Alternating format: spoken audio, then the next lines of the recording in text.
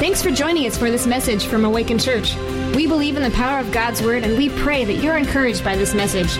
Now lean in as we hear from God's Word together. We're going to be actually closing out the series that we've been in for the last several weeks now. It's been a series through Luke chapter 12.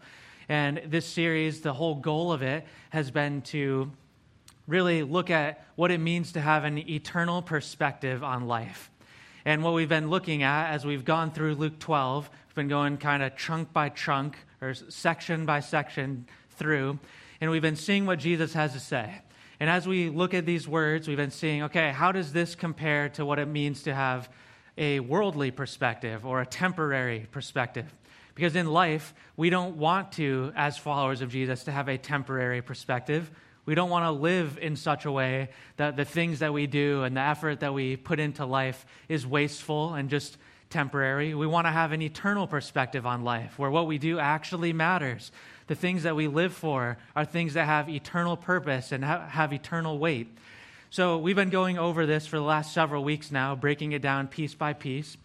And today we're going to be in Luke 12, verses 49 through 59. So you can start turning there now. Luke 12, 49 through 59. This is the last three sections of Luke 12. And just so if you use the YouVersion Bible app, you can click Events, and Awaken Church will pop up there, and all of the notes, all of the text that we're going to read today, all the points, it'll all be in there, and it'll be very easy to follow through. We'll also have them up on the screen so you can follow there as well. But just for those of you who will use that, I want to make sure you know. But our goal today as we go through these verses is going to be really to tie all of this stuff that we've been looking at together. Because up to this point, we've been kind of going section by section, and we've been drawing out, okay, how does this thing apply to my life? How does this thing apply to my life? And that's good. That's a good thing. As we've learned, there's a lot of good things to apply. But there's actually more going on here than might meet the eye that I think is important for us to understand. So our goal today is going to be to tie everything that we've studied over these last several weeks together. And the way I'm going to do that is by kind of helping us understand what the point of Luke 12 is. Because Luke 12, as we've been studying it, might seem like it's just a random grouping of a bunch of different teachings of Jesus. And that might be how you've seen it. As we've gone through, it's felt like that. It's been very much just a collection of stuff that Jesus said, and we're learning all these various lessons out of it. But it's actually a lot more than that. Because Luke 12 is a section or a chapter within the greater book of the Gospel of Luke. So that seems simple, like, yeah, obviously it's Luke 12. So yeah, it makes sense. But the reason that's important to know is because a gospel means something. So gospel means message or good news. So what we're looking at in Luke 12 falls within the greater message of Luke, which is talking about the person of Jesus. That's the whole point of the entire book. It's really a biography. It's what we would say, a biography on Jesus, who Jesus is. So why that's important is because when we look at something like a biography or something that's historical, we think about it in a chronological way. That's how we read history. This event happened, this person was born, they lived, they died, this thing happened. It's very in order of time. The way that people wrote in ancient times, this is Second Temple period is what it's called, the way that they wrote biography or history was not chronological. That seems weird, but they wrote differently. They wrote history oftentimes in a topical way. So what that means is that for Luke, as he's giving us the message of Jesus, that's his point, the gospel, the good news, according to Luke, it's talking about Jesus, he's going to be writing it in a topical way about a specific thing he's trying to drive home about Jesus. It's not always going to be in perfect order. So why that's important is because as we've been going through Luke 12, studying it, it has application in very, kind of seemingly random ways, but it's also all going together. It's all got one kind of idea, one overarching thing it's driving toward that he's trying to get us to understand in a topical sense throughout Luke 12. So that's what we're going to be trying to put all together today. So what I'm going to do is I want to read, we're not going to read all the verses, but I want us to see the common theme across all of Luke 12. And this has been going on the whole entire time. We just may have missed it. So what we're going to do is I'm going to just give us in one sentence a quick summary of what each section has been so far. So these are going to be up on the screen so you can follow along. But what I want you guys to be looking for as I read these off is what do you see as like the common theme across all of these? Okay? So in Luke 12, verses 1 through 3, the theme is our motives and character will one day be exposed. All is judged by God. And we've studied all of these just for reference. We've looked at all of these over these last several weeks.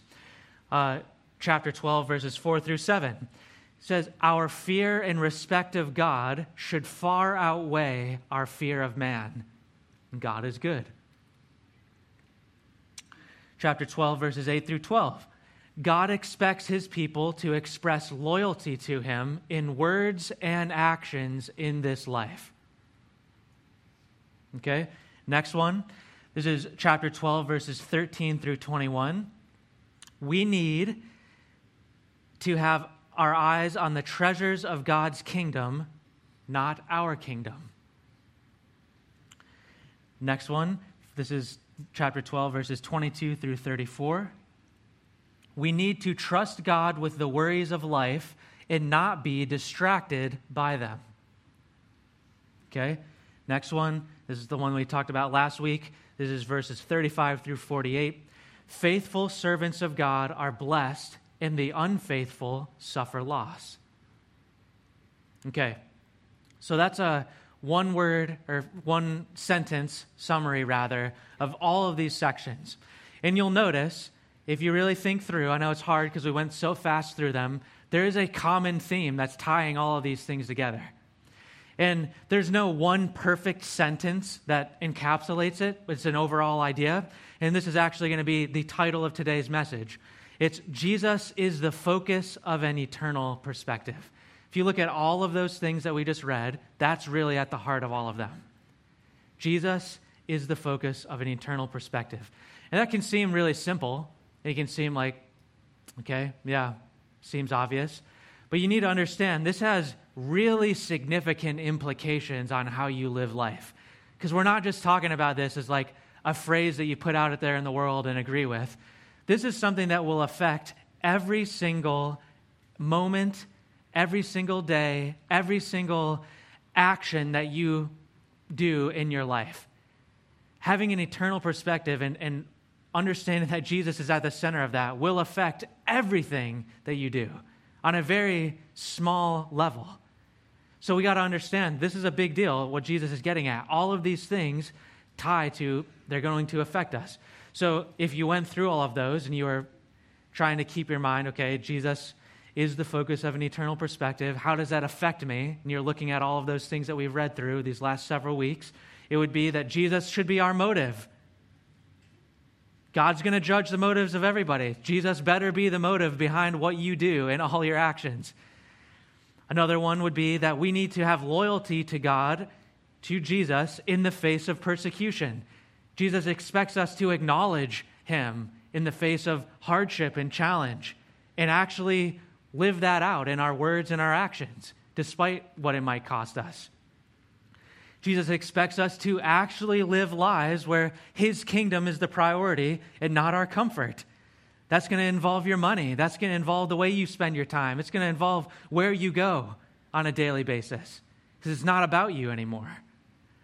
It's going to affect us in the way that we perceive life because we're going to understand that Jesus has to be our provider and we can't be distracted by all the worries that are going on around us. That if that actually is true, that's going to affect the way that you live. We have to understand that if we're going to be servants of Jesus, we're going to claim that, it's going to require activity on our part. That's what it means to be faithful, like we talked about last week. This stuff affects us on a regular basis. Jesus and his commands should be at the heart of every single thing that we do. That's what it means that Jesus is the focus of an eternal perspective. he takes priority in every area, in every aspect of your life. And I'm really stressing that. I know it can seem like I'm just looping and saying the same thing over and over again. It's because it's so important that this sink in. And sometimes you got to hear something 1,000 times before you actually hear it for the first time, like really understand it. So that's super important to note, because Luke, in what we're going to read today as we close out these last couple of verses, it's going to be 3 sections we're going to see. Luke is going to really hammer home this theme extra clearly because he's trying to drive this idea home to his audience.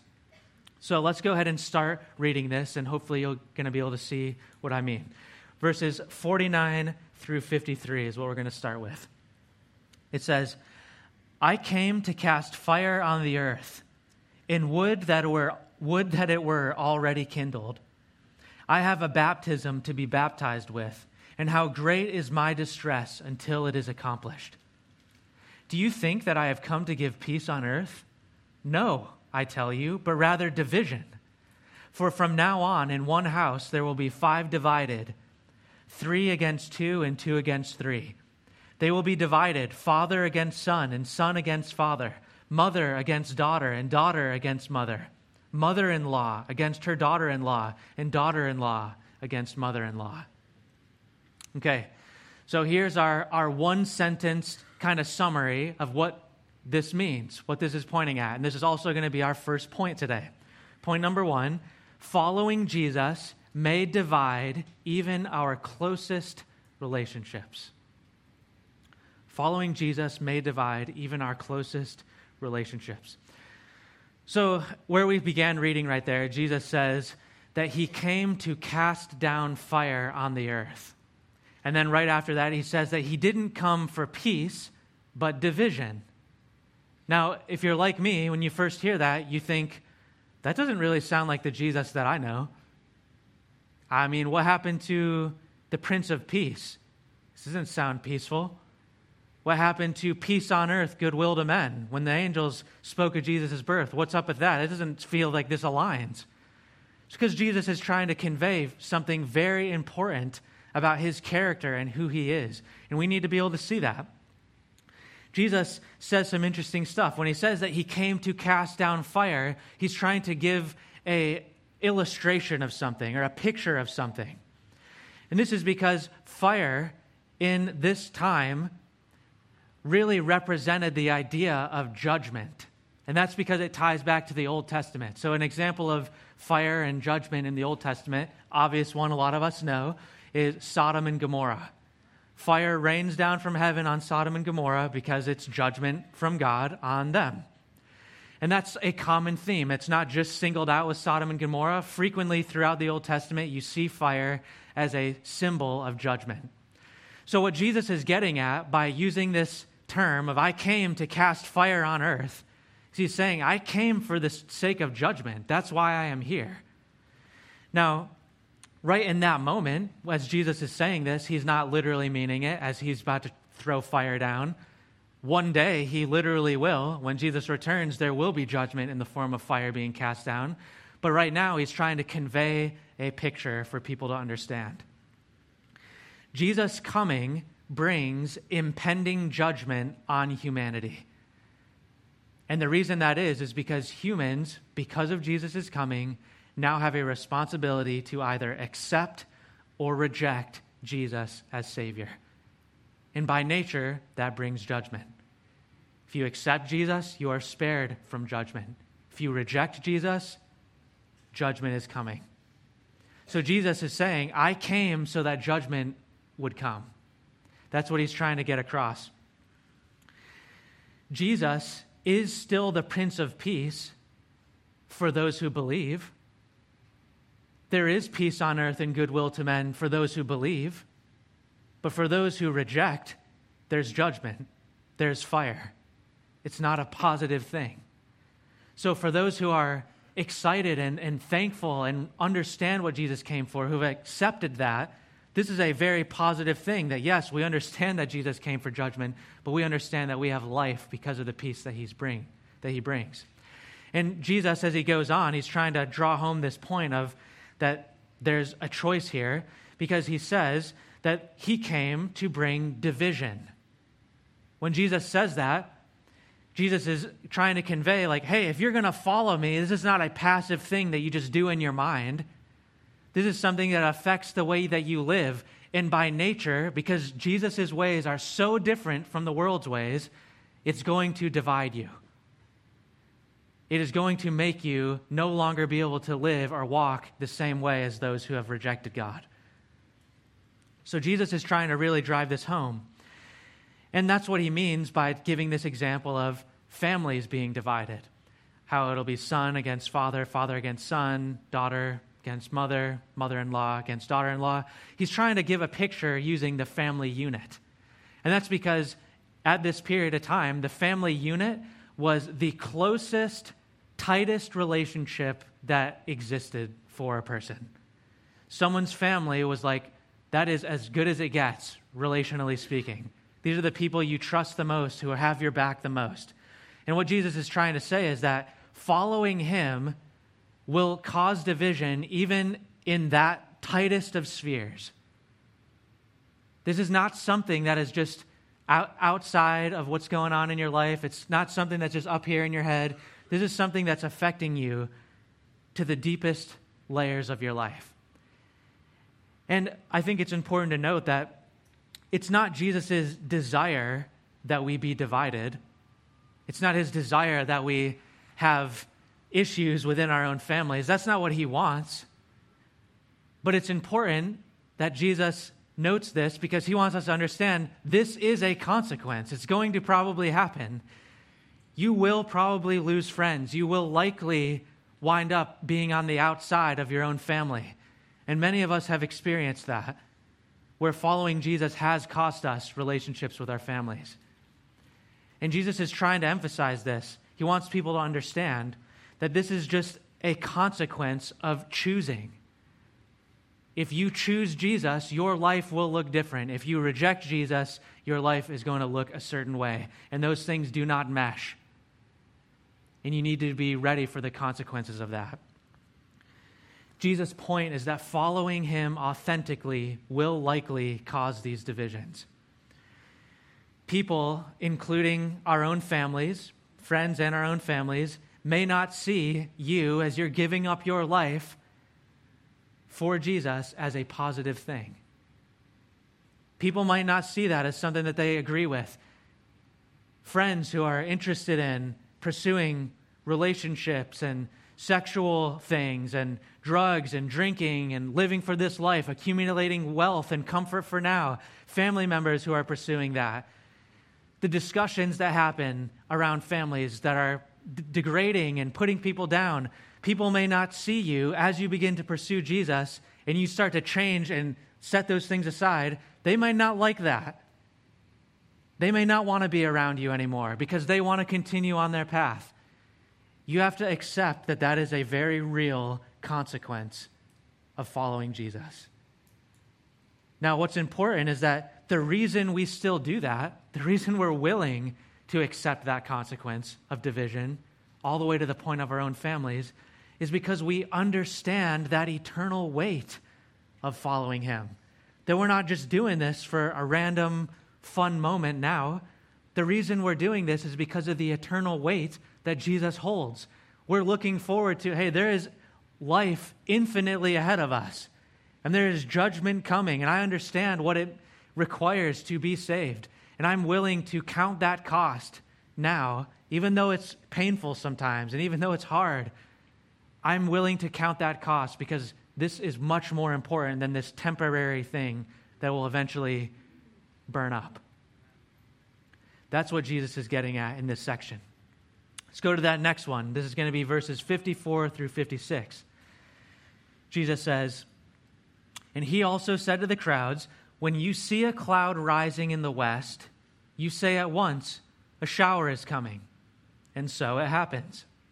And when you see the south wind blowing, you say, there will be scorching heat. And it happens.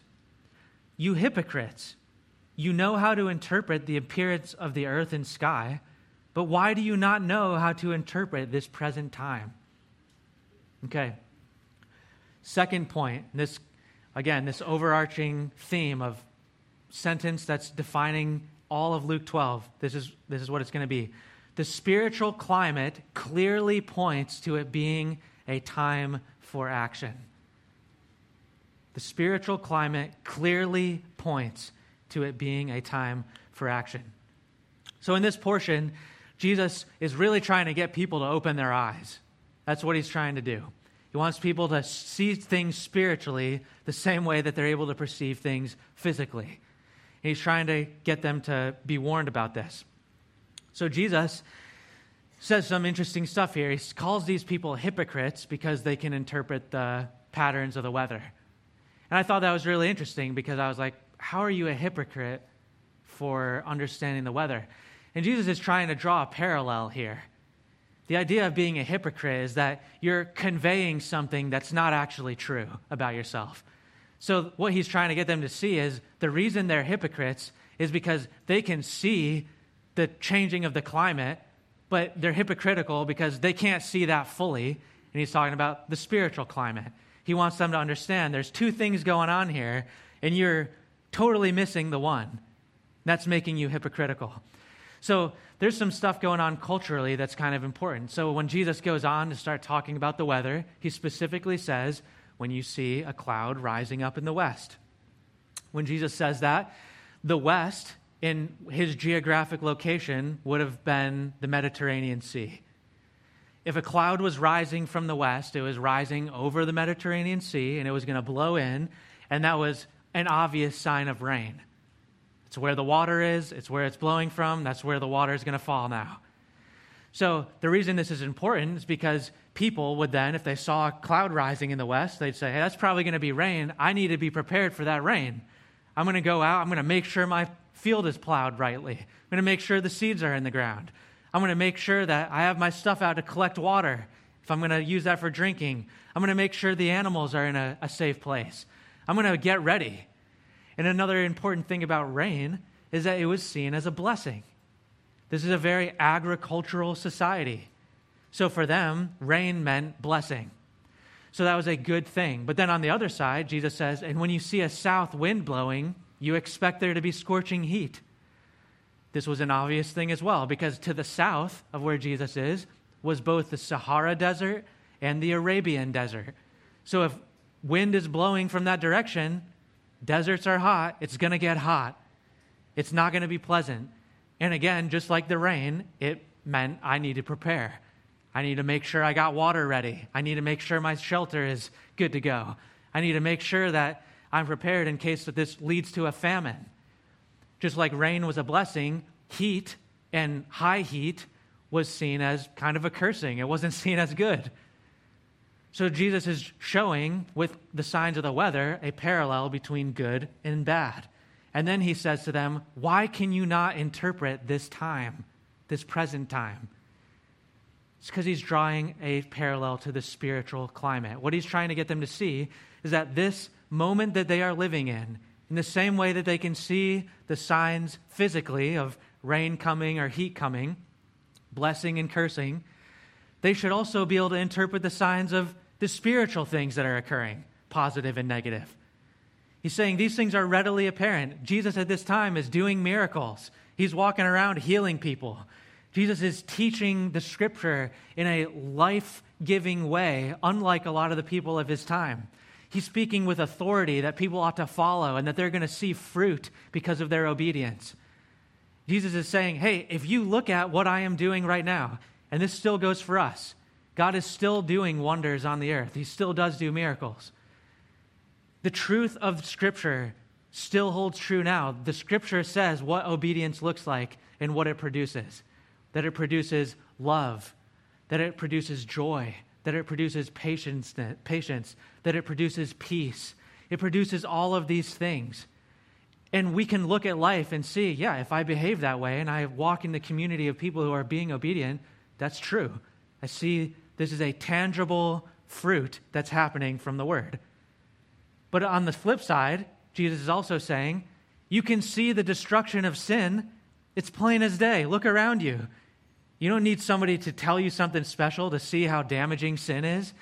You experience it in your own life personally, in the brokenness of relationships, in your own sin as you pursue things that ultimately harm you and leave you empty.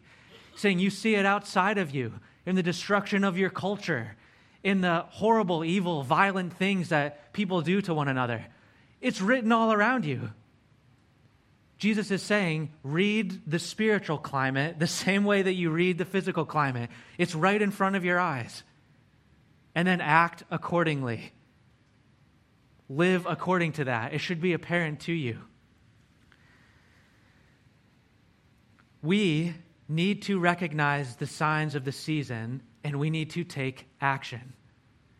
We need to step out. I think one of the ways that we step out is in obedience to Christ, but another way that we step out is by pursuing Jesus through sharing the gospel to others. If we're seeing the hot winds blowing in of judgment, how are we not going to go share the gospel with the people who don't know? We can't just sit here silently and walk in week to week and not care about the people we work with, not care about our family members. If we see the signs, plain as day, of what's coming, we need to step up and get to work. Be prepared. That's what Jesus is getting at in this section. Now, as we go to this last section, get ready to close things out here. This is going to be verses 57 through 59. It says, "And why do you not judge for yourselves what is right?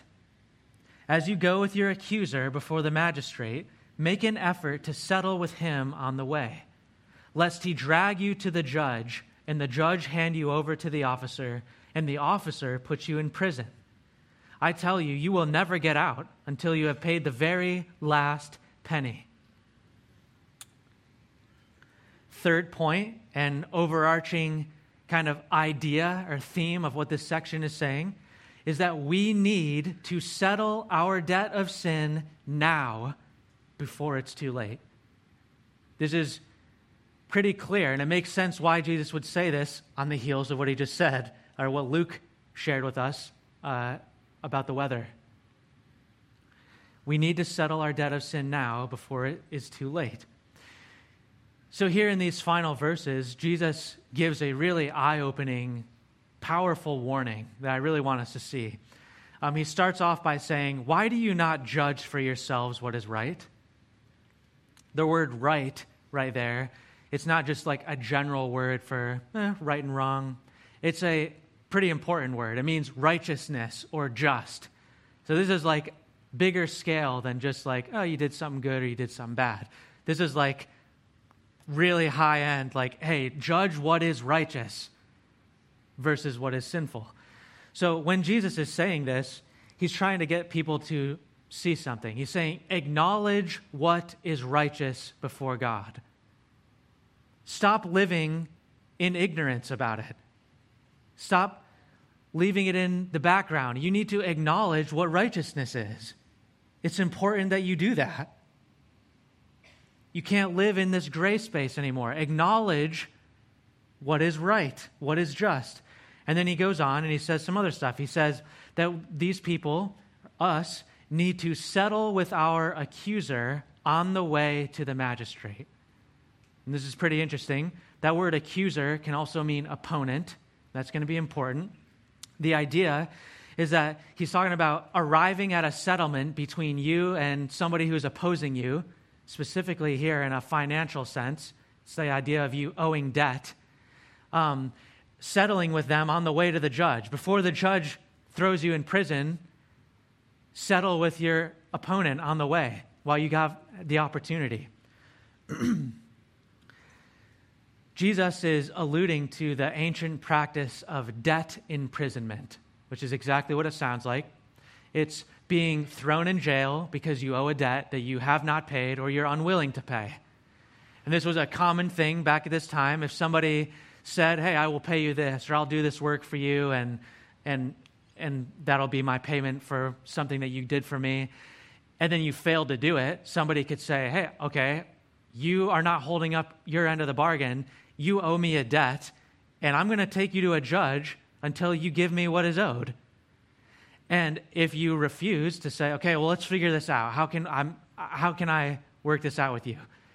If you fail to do that, the judge would say, yep, you do in fact owe this person. There's witnesses that say that you did indeed make this agreement, and you owe this person whatever amount, and until you pay that, you are going to be in prison. So you can either pay now and be done, or be thrown in jail and hope that a family member or a close friend will pay to get you out. Until your debt's paid, you're in there. So the implication here is if you don't have anybody outside who can pay for your debt, then you're in there forever. You are hopeless. You will die in prison. Now, what's so cool to me about this, what's so crazy about this, is Jesus, what he says in this is, settle on the way with your opponent. And in Jesus' illustration, the person being accused is in fact in the wrong. They will eventually be thrown in jail. And this is such a beautiful picture of the gospel, if you don't already see it. It's so cool. I love this because of what it paints for us. We are the ones who need to right now acknowledge what is right. Acknowledge righteousness. Stop ignoring it. Acknowledge what is true. Acknowledge that you have indeed fallen short. You've been in sin, not in righteousness. Acknowledge that. And then settle with your accuser. You know who the accuser is? It's Jesus. He is the opponent. Why is he the opponent? It's because he is the one who we owe our debt to. Our debt of sin. We have not been obedient to honor him. We've dishonored him in sin. And everything outside of obedience is debt to Christ. We are supposed to be living in obedience to God and in relationship with him. So when we're not, we're living in sin, and that sin is a debt. We're not giving God what he is owed in worship and glory and honor. So we owe this debt. And Jesus is there at our side as we're walking to judgment, which is either going to be death or Jesus' return. Either one. And either of those things could happen in the next 5 minutes. It's not guaranteed that we have any amount of time between now and that judgment moment. So we need to settle now while we have the opportunity. And Jesus is there, not just pointing out our sin and saying, acknowledge that you're sinful. Acknowledge what's righteousness. Jesus is saying, acknowledge that and then settle with me. I'm willing to settle with you right now on the way. Why are you being so stubborn? Would you please acknowledge this and step into this settlement that I will offer you? And that settlement is, if you would repent from your sin, stop walking in that sin. And if you would then turn to obedience to me, become a servant of mine, follow me, I will pay your debt with my own blood, my own life. Settle with me now. We are the stubborn ones who are refusing this incredible, gracious offer. He is the only one capable. Once you're thrown in that prison, which is hell, there is nobody who can get you out. The offer had already been extended and you rejected it. And that's why this picture is so incredibly powerful. Jesus is there saying, pleading with us to step into obedience, to settle with him as our opponent before it's too late, before we get to the judge and we're dragged away and thrown into prison.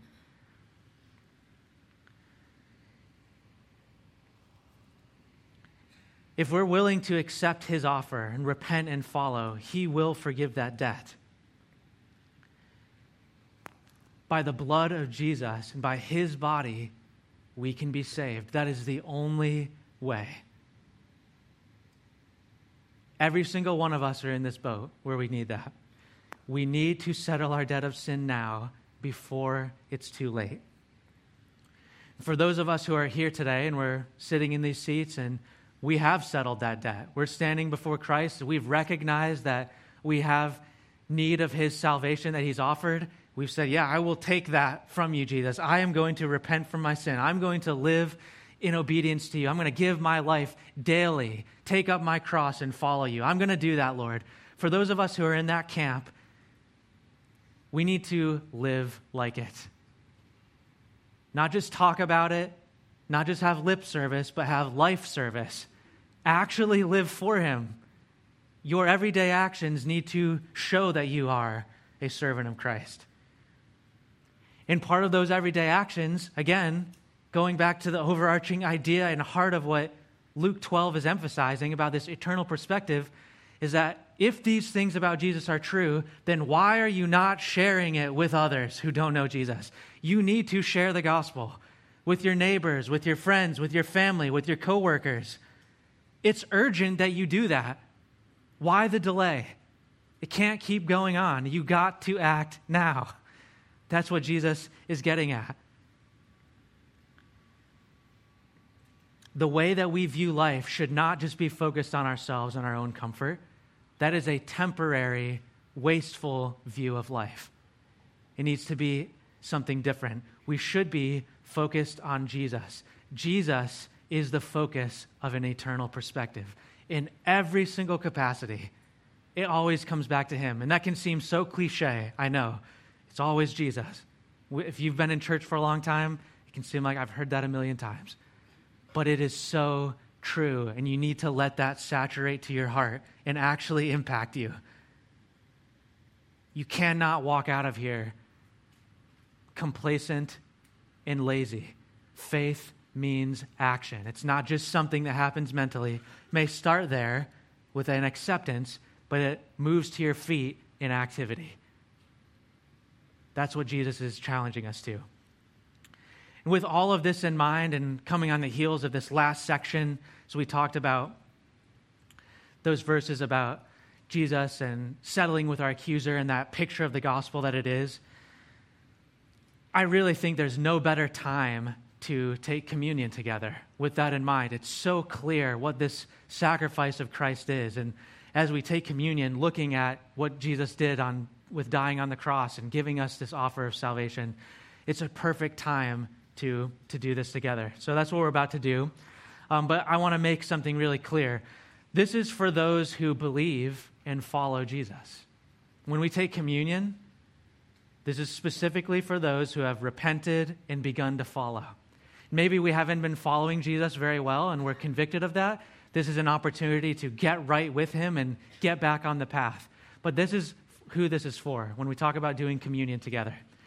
And the reason this is important is because this is acknowledging what Jesus did in offering us salvation from our debt that we owe, and by paying for our sin on the cross. That's what we're doing.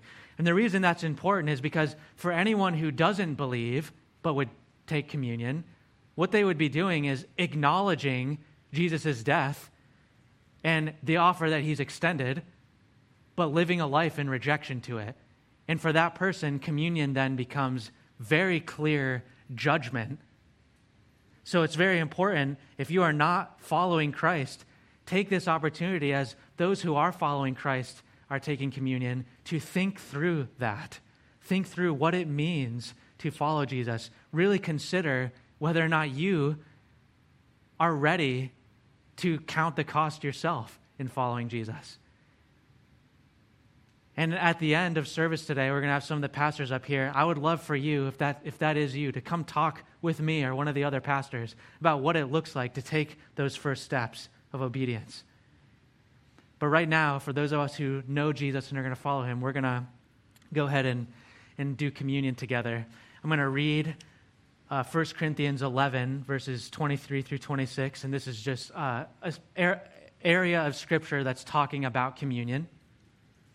It says, "For I received from the Lord what I also delivered to you, that the Lord Jesus, on the night when he was betrayed, took bread. And when he had given thanks, he broke it and said, 'This is my body, which is for you. Do this in remembrance of me.' And in the same way, he also took the cup after supper, saying, 'This cup is the new covenant in my blood. Do this as often as you drink it in remembrance of me. For as often as you eat this bread and drink the cup, you proclaim the Lord's death until he comes. For those who follow Jesus, the Lord's death is a thing of hope and life. But for those who reject Jesus, it's a thing of judgment. So I want that to be clear as we get ready to do this. If you would take the cracker first, grab that cracker. I'm going to pray over this. Lord, I just thank you so much for what this little piece of bread represents. Lord, it represents your body that was broken and beaten and suffered greatly as you were tormented and mocked. Lord, as your body was broken, you set the example of sacrificial love. You set the example of being willing to suffer greatly and unprovoked. Lord, you didn't deserve that. You did it when you didn't have to. Lord, as we look at your body that was broken, Lord, help us to be challenged by that sacrificial nature of your acts. Lord, as we break this bread and eat it, Lord, help us to remember the cost of salvation and what it means that we have life in you. It's in Jesus' name we pray. If you would break that bread and eat it.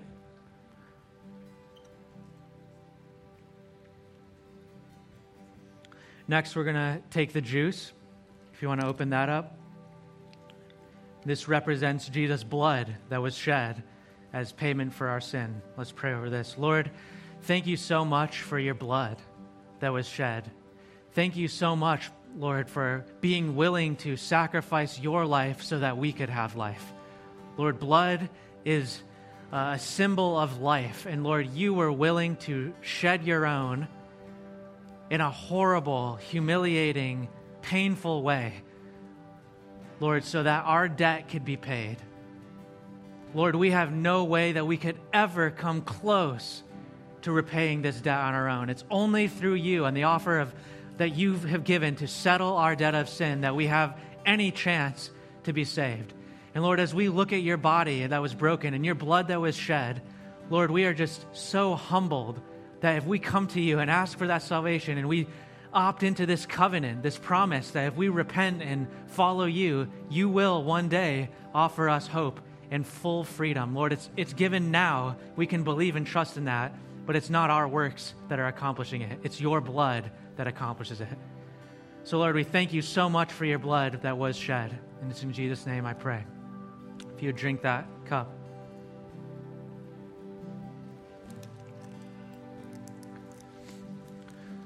Lord, we're so thankful for this reminder that we've had today and all these last several weeks throughout Luke 12. Lord, I just pray that the things that we've studied, this idea of understanding that you, Lord, are the focus of an eternal perspective. Lord, that as we come to grips with that, Lord, that we would actually live differently in light of that we'd be generous people, we'd be loving people, we would be obedient people, we would be intentional people. Lord, we would be a holy people who is turned from sin and is walking in desire to be sanctified. Lord, help us to be that in light of this. Lord, don't allow us to walk in a temporary mindset. Lord, help us not to waste this life, both for ourselves and others' sake. Lord, help us to love you well. Lord, I thank you so much for your body and blood. Lord, it's only you. Lord, everything comes back to you. Lord, we give everything we have for you. Lord, I pray that that would ring true in every single person's heart here today. Thank you for your grace and mercy, Lord. Thank you for the hope that we have, that we don't have to be hopeless, just waiting eternal hell and separation, but that we have hope and life in a future with you. It's in Jesus' name we pray. Amen.